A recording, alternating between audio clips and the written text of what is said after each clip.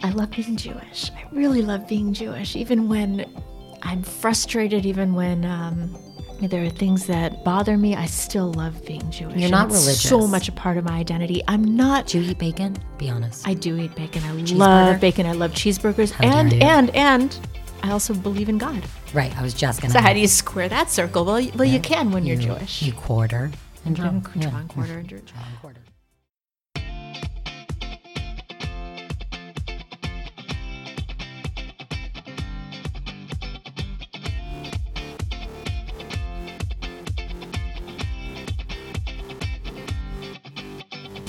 This is the Mid-East Beast podcast. I am your host, Molly Livingstone, in Jerusalem with a jet-lagged Sarah Tuttle-Singer, also known as an author, writer, blogger.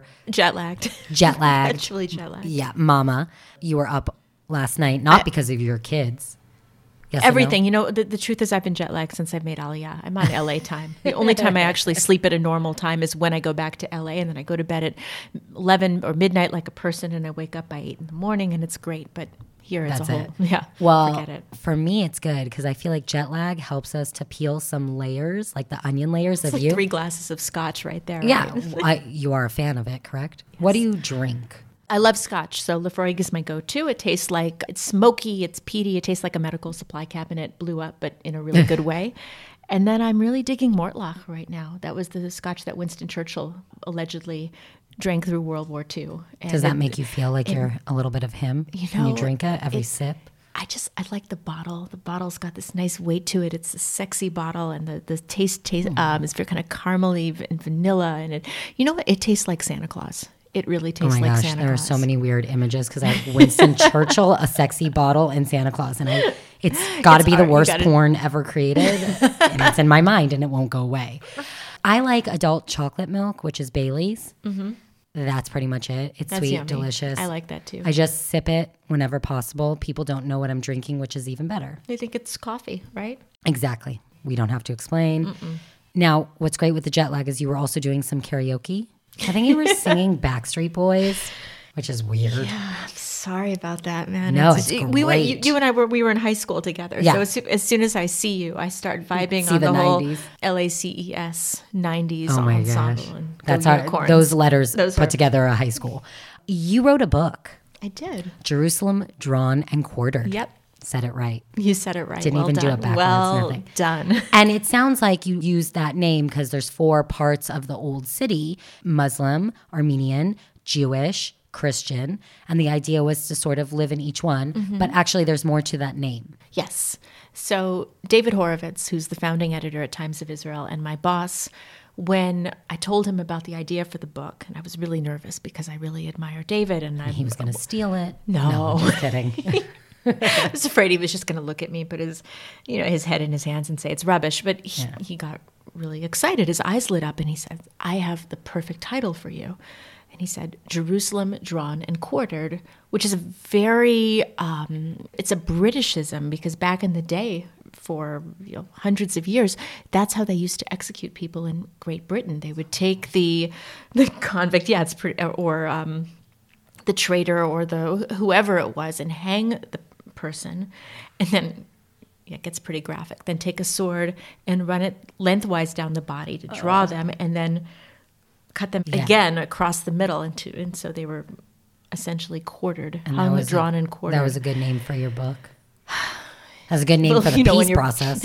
When your boss suggests something, you nod politely. I really like the title because even with the violent imagery, there's something very evocative about that. And Jerusalem is fraught with tension and with violence and with conflict. And yet there are these opportunities for connection, for fixing the broken pieces, and for miracles every single day. You're a people watcher? I love it. I love it. I eat it up. Hopefully not in a too creepy way, but I love people. I love talking to strangers. I love imagining lives and possibilities, and I love people's stories. I'm very moved by them. And so this was kind of a way to really put yourself into it, to live in these 4 quarters.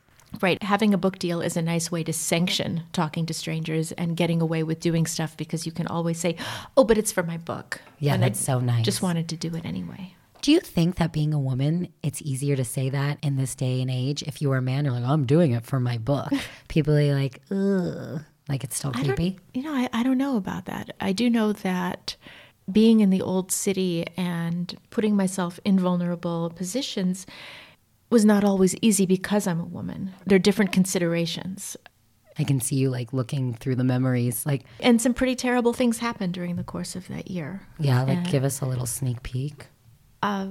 Shit that went down.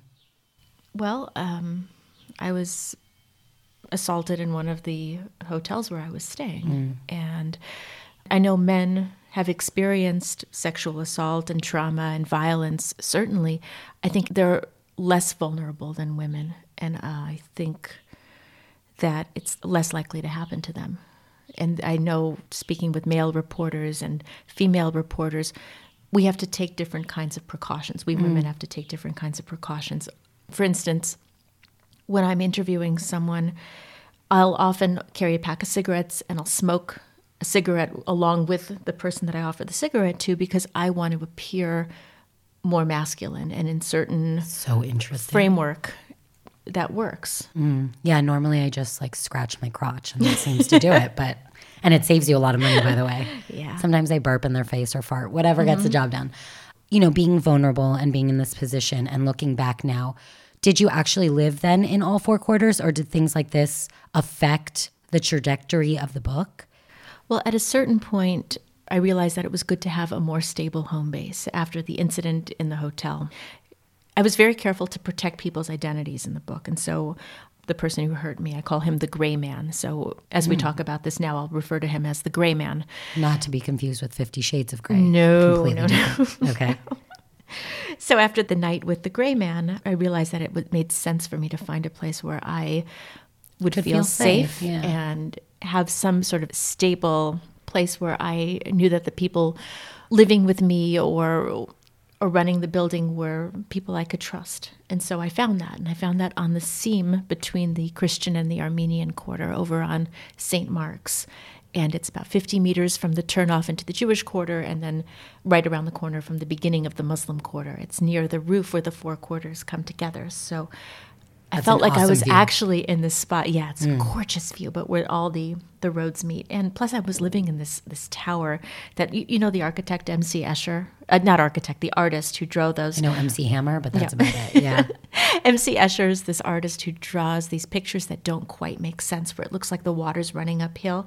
A lot of math teachers have their posters in the classroom where it looks like the hands are drawing each other. They're optical illusions. And I was living in a tower that looked like something M.C. Escher would have designed if he came to Jerusalem, got stoned out of his mind, and then had to build something. There were two staircases wrapping around each side of the tower, and the staircases didn't meet until they got to the roof, and the rooms were built along the staircases. And the building was about 800 years old, and it was so cool. And it really played into my own fantasy of being, you know, some sort of magical fairy princess, which it worked. And I loved being there with the best view of the old city I've ever seen. You're an interloper. I mean, you are this American girl who came here originally because you were married to an Israeli? More complicated. Yeah, I mean, that's the surface answer, but the deeper answer is I came here at 16. I fell in love with Israel. Came again at 17, and then came again at 18, and went to university and studied Middle Eastern studies with emphasis on the peace and conflict studies and the Israeli-Palestinian conflict. So this place has been part of my identity since I was, you know, a teenager, and even before, growing up on the stories that my mother told me about her experiences in the old city right after the 6-Day War, and stories about my great-grandmother and this hot, sexy love affair that she had with an Ottoman official on one of the roofs in the old city, and how it got her shipped back to Poland and then Chicago, where she met my grandfather. So this has all been part of my DNA for a long time, and the stories that were told to me and the stories that I tell my kids. So everyone seems to have like a dirty sex story of that time period. Well, my husband's father grew up right on what was the border between Jordan and Israel until 1967. And he remembers as a child that there was a Jordanian patrol officer who saw two Jews on the border having sex, naked. and chased them down the street. And he remembers seeing this, like these two Jews being chased after a Jordanian on the border. Oh, wow. Like you think of it as great. so like, this political hotbed. And there's also a different It's kind just of a bed, hotbed. Yeah, it's a hotbed. Yeah, there's a lot of sex in the old city. Yeah. So going back to this interloper. So you're this American that now made Aliyah. You moved to Israel. And because through social media and your blogging and your writing, you write about what's going on. And now rather than also just being sort of on the outside, you've literally put yourself in it. When you originally came here, you had an issue. You were attacked. You had rocks thrown at you by Damascus Gate. Right over by Damascus Gate, yeah. And so actually you were quite afraid of the old city. Terrified. Wouldn't set foot in the old city for 15 years. Which a lot of people, by the way, when you talk about Israel, are very afraid of Israel. They don't feel safe because of news headlines as such. And you put yourself back in it. Do you think this book will change people's perspective on what seems scary? You know, I hope people will read the book and then want to go into the old city and visit some of these places and some of the people. I'm also happy to be around and guide them through on the first or second or 10th time if they need it. It wasn't easy for me to suddenly go from a place of real intense fear of the old city, especially the Muslim Quarter, to this place where as soon as I see Damascus Gate late at night when I'm on my way back into the old city, I breathe a sigh of relief and think, oh, good, I'm almost home. So it's a big shift, right? And I wasn't expecting that shift to happen when I decided to start living in the old city, but it's possible. And I'm not naive. I know what can happen. I've experienced some of what can happen. And I also know that there is far worse to experience than what I went through. But I keep my eyes open, and mostly I just see really incredible possibilities. Any of those possibilities translate into dating? You're going to have to read the book. I know, that's so unfair. Well, are there sexy times in the book? Oh, yeah. Oh, yeah? Oh, yeah. Like Judy Blume sexy? Because she's, I think, better than 50 Shades. And if she wrote 50 Shades, it would have been an amazing book. But that's a rant for another day.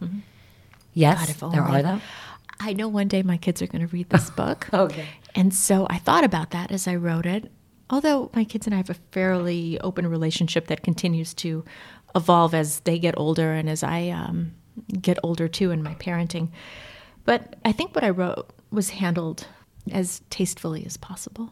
Now, you hesitated, and she wrote. Oh, she put. Well, there may have been a pun in there. So, ooh, tasteful. Was this tasteful? You'll just have to read the book. It has to be tasteful. You'll have to read what the else? book. What did she just say? You'll have to read the book. You will have to read the book. If you want to read about sex in the old city, you have to read the book. Do that painting, MC Hammer painting. It's like the hands are touching. What is that? Yeah.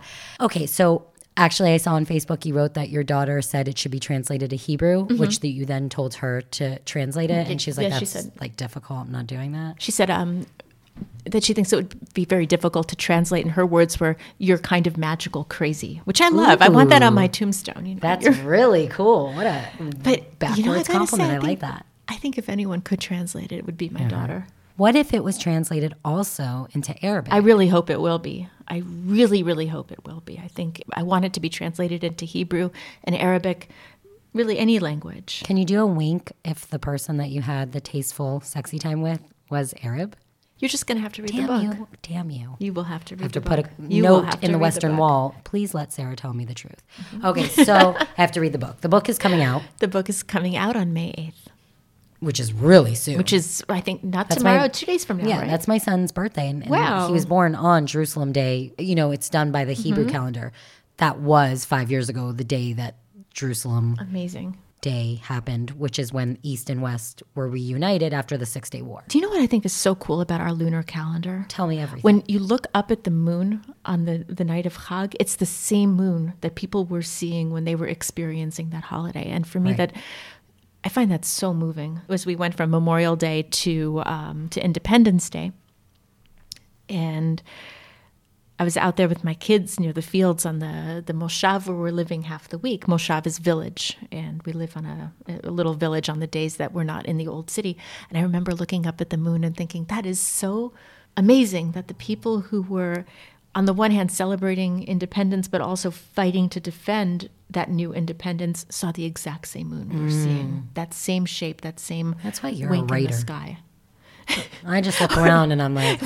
I just had some scotch too, I think, at the time. I was waxing poetic. Hey, that works. The moon. I realized I liked celebrating Independence Day, just maybe not with as many Israelis as were around me. And I don't know if that's anti-Israel, but it's the truth.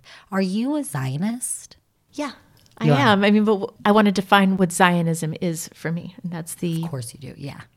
As one does. As every Zionist ever did. Yes, right, you know, 2 Zionists, 3 opinions.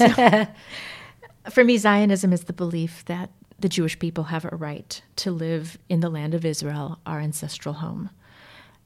And for me, Zionism also means that it should not be at the expense of Palestinian nationalist aspirations. Then we have to find a way to compromise and work together and live together with some kind of solution that will give us all equality, justice, freedom, mutual respect, and security. And security is a big one, because without security, you can't have all those other nice things. You can't have equality and mutual respect and justice and freedom.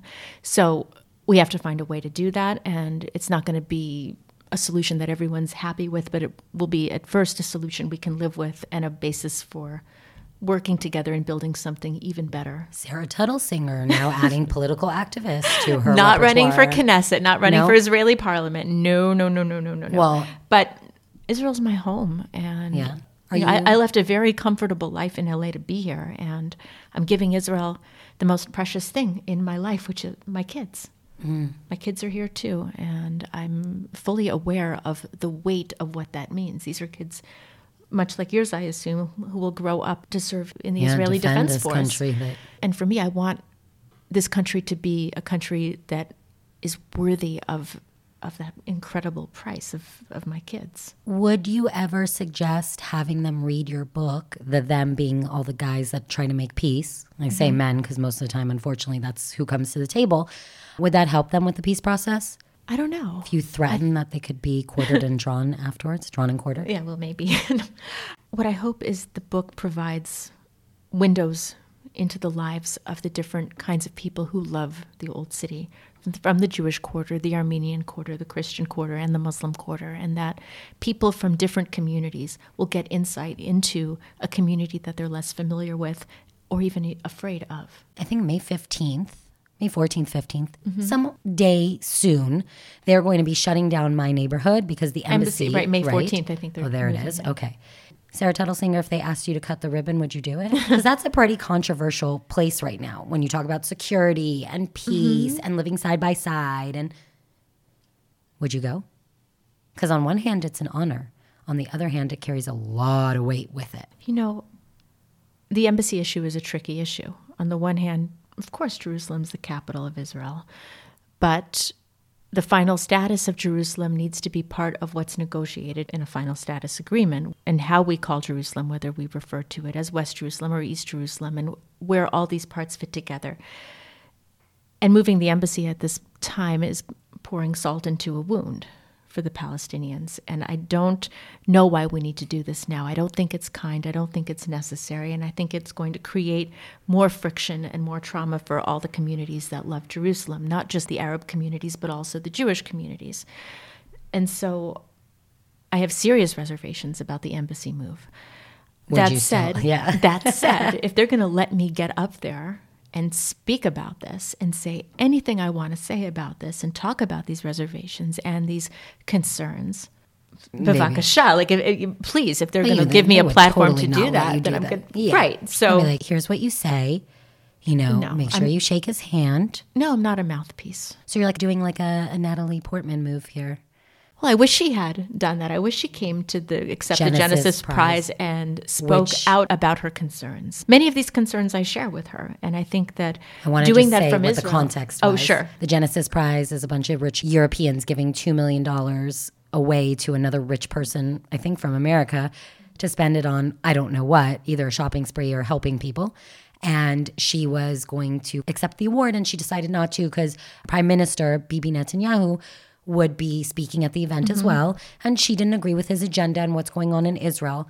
So she decided to decline. But she declined in like a weird way, and she didn't fully explain herself. And then she did, and people kind of, at first were like, you're a part of the problem. You're Jewish Jew, you're part of BDS, which she really isn't. Yeah, it's ridiculous to say that about her, but she missed an opportunity. She should have come and accepted the prize and talked about her concerns and about her love of Israel and how she sees the future of this place unfolding. And it's a lot stronger to do that while your ass is here in Israel when you make that kind of speech than complain about something while sipping Mai Tais in Beverly Hills. Yeah.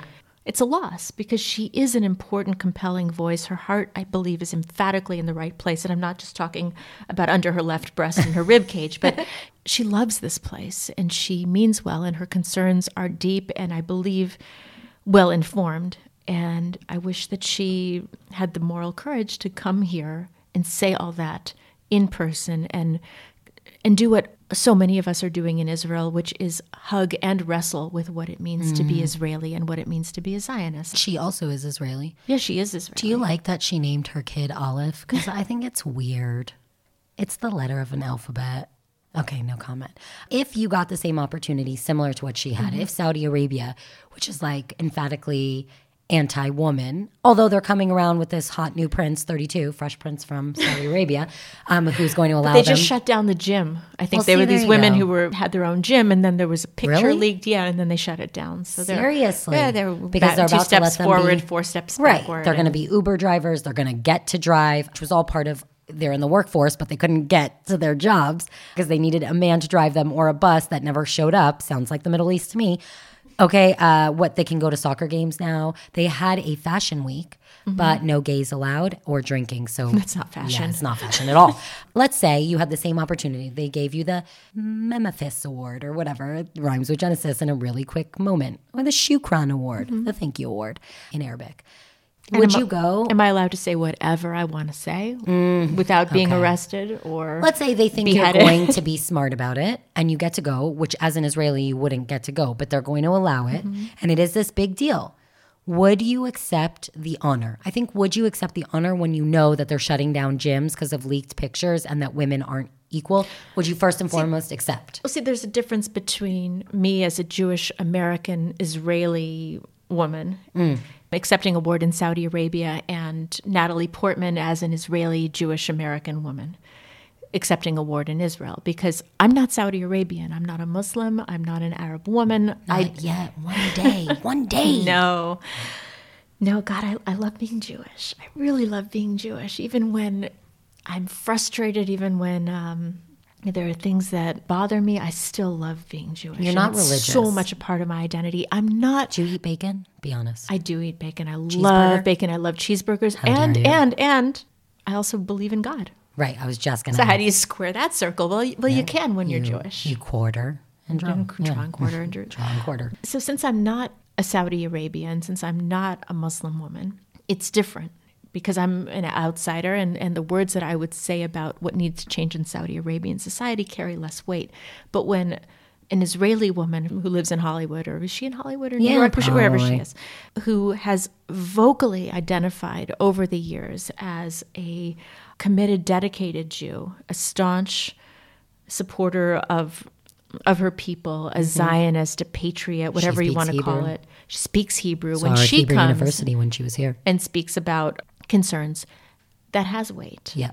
I see similarities in the two stories, but I also think that it's not quite a parallel. And if I were allowed to go to Saudi Arabia and say whatever I want about women's rights and also about Israel and about Judaism and anything that I wanted to put on the table, I might consider it. But I also think I would be deeply uncomfortable accepting an award from the Saudi Arabians. I know that they're an American ally of sorts, and I know that there's talk that one day they're going to be an ally of Israel. But these guys are, there's massive human rights violations going on over there, and it makes me uncomfortable. I think it's really interesting when you talk about that stuff, because I think Israel's constantly in the news. And when you talk about, Palestinians having equality compared to what's going up north with Syria, and people not seeming to care as much about human rights violations in terms of chemical warfare killing their own people. Oh, it's abysmal up there. Yeah. But Syria should not be our moral litmus test. But Not that at all. said, I think we also cannot discount that Israel is picked apart by many states within the international community, not just because of, and I'm putting air quotes around this, anti-Zionism, but really there is anti-Semitism that has not disappeared, that has been around for thousands of years. I mean, even if you go back to the book of Esther that we read during Purim, the idea of the Jew, of the caricaturized Jew as this perfidious outsider has been very pervasive in folklore and in our own biblical narrative in the way that we've been treated. And so you can't discount that. So it's many things. But I also think that we need to hold ourselves, and by we I mean Israelis need to hold ourselves accountable to our own high moral standards and be that light unto the nation that we want to be and that we can be. Would you do anything differently in your book now that you look back and the plans you made? Oh, man. Well, there's so many stories that happened after I already submitted the book that I wish I had sequel. Maybe there'll be a sequel. Is that the next thing? I was going to ask, what's next? But I'm pleased with it. There are a lot of typos, so I think I should have done a better edit job. I'm not a good editor. I am a crummy editor. I'm good at literary editing, but I'm terrible at noticing the mistakes. I'm not a details person. Well, you could say that's on purpose. That's what the Jerusalem Post says. Nice. Sorry. Very nice. It was like a little jab. Okay, so that's what you're planning in the future, probably sequel, a movie? Well, is it going to turn into a movie? If anyone's interested in talking about a movie, let's talk. I think it would be fun. Who do you want to play? You. Ooh, I want to play me. No, I want you to play me. You're great. I feel like you should play I me. Would just screw it up. No, you'd be terrific. Like if you wanted more funny slapstick, tripping over like rocks in the I've old done city. that. I did. I was tottering around in 8-inch heels at one point. Oh my gosh! You can't do that. Going on down the stone, done Jerusalem it. stone. Done it. Nearly broke my neck. No, you can't. Oh man, life goals. Yeah. Are there like tips or advice or the little things that happened along the way that you want to share? Don't wear 8-inch heels in the old city. Steer clear of 8-inch heels and fishnets and or ever little 8-inch black dresses. heels. That sounds just painful. Oh, but it was fun trying. Is that when you met the person? I don't even know if it's a woman or a man. That was tastefully good. She says good. There are no labels here. No labels. We live in a weird place, Jerusalem. No labels except in the old city where you have the different quarters and the divisions. But I hope that in some way this book will help break some of those barriers. And this book, let's promote it a little bit. Where do they get it? Where do the people listening, if they're interested in now to read this magically crazy story of the interloper sinking her teeth into the essence of what is Israel forever over time, or the most important place for all religions over time, really? Do you know Jerusalem's like that mythic X? The one that leaves you crawling the walls and clawing at the ceiling in the middle of the night. It totally is. Well, you know what Jerusalem syndrome. People come here and they think they're God. They think they're Messiah. Yes, my child. Yeah. And you're just like, you see them walking around. For the record, like, I don't. You crazy. Right. Okay, so I think everyone, I think that, first of all, I think anyone who makes Aliyah, who moves to Israel from a safe country like America, from a lovely and gentle life in Los Angeles, has to have a tiny touch of madness. Yes. But I also think that Jerusalem brings out the best and the worst in people. Totally. It's a love affair. I say I fell in love with Israel. And when you fall in love with someone, they bring something out in you. And then you have this tortured relationship and you want to make them better and they want to make you better. And there's sometimes you hate them and love them because it's such a thin line. So it's passion. It's total passion. Yeah. Like I see so many things that I want to change for the better here. Pluralism. There's a slut walk, by the way, in a couple weeks. Oh, sweet. In Jerusalem, which people like go, excuse me, there's a slut walk. What is that? People show their elbows? Like, no, this is a real place. It has we have the only, and this is confirmed by my gay friend, the only real gay bar in all of Israel is in Jerusalem. Barbara, right? Is that the name of it? I don't know. Okay. I told him it should be the mikveh. Great. I think that should be a stripper joint because that's where you dunk yourself naked. But that's okay. Focus, promote it. Tell me where we can buy the book. Great. So the book's available on Amazon and on Book Depository. It'll be at Barnes & Noble and in the States and other indie bookshops. It's going to be available in the UK as well, and Canada. Are you going to do book signings? Are you going around? Absolutely. And also, if you're coming to Jerusalem, look me up. Tell me you're going to be in town. How do we look you up? Tell. I'm on Facebook, Sarah Tuttle-Singer. And I also have a website, SarahTuttleSingerWrites.com. And this whole thing, by the way, I mean, you already have your like fame and breaking out into it. I mean, you got to speak at APAC, right? So well, I get to speak with you on the Mid-East Beast Most broadcast. Importantly, this is the very Mid-East Beast has chosen Sarah to come and have an interview. No, it's been really quite a treat. And if your book is anything like this interview, fantastic. Thanks. I look forward to reading it, honestly. I think everyone should get the book because I think it will give you a totally different perspective, which is what we also try to do here. I really hope so. Yeah, and thanks we for lie having more, me. but I'm sure yours is more truthful than half the things I say. But this has been another podcast of the Mid-East Beast. You can find us online, subscribe, download on iTunes, wherever you get your podcasts. And of course, thanking the editor, Scott Kahn, producer, who just makes me sound better than I do. Right, Sarah? You've sound heard great. me. Wait till you hear how it sounds. You sound great. Thank you so much. This has been another episode of the Mid-East Beast podcast.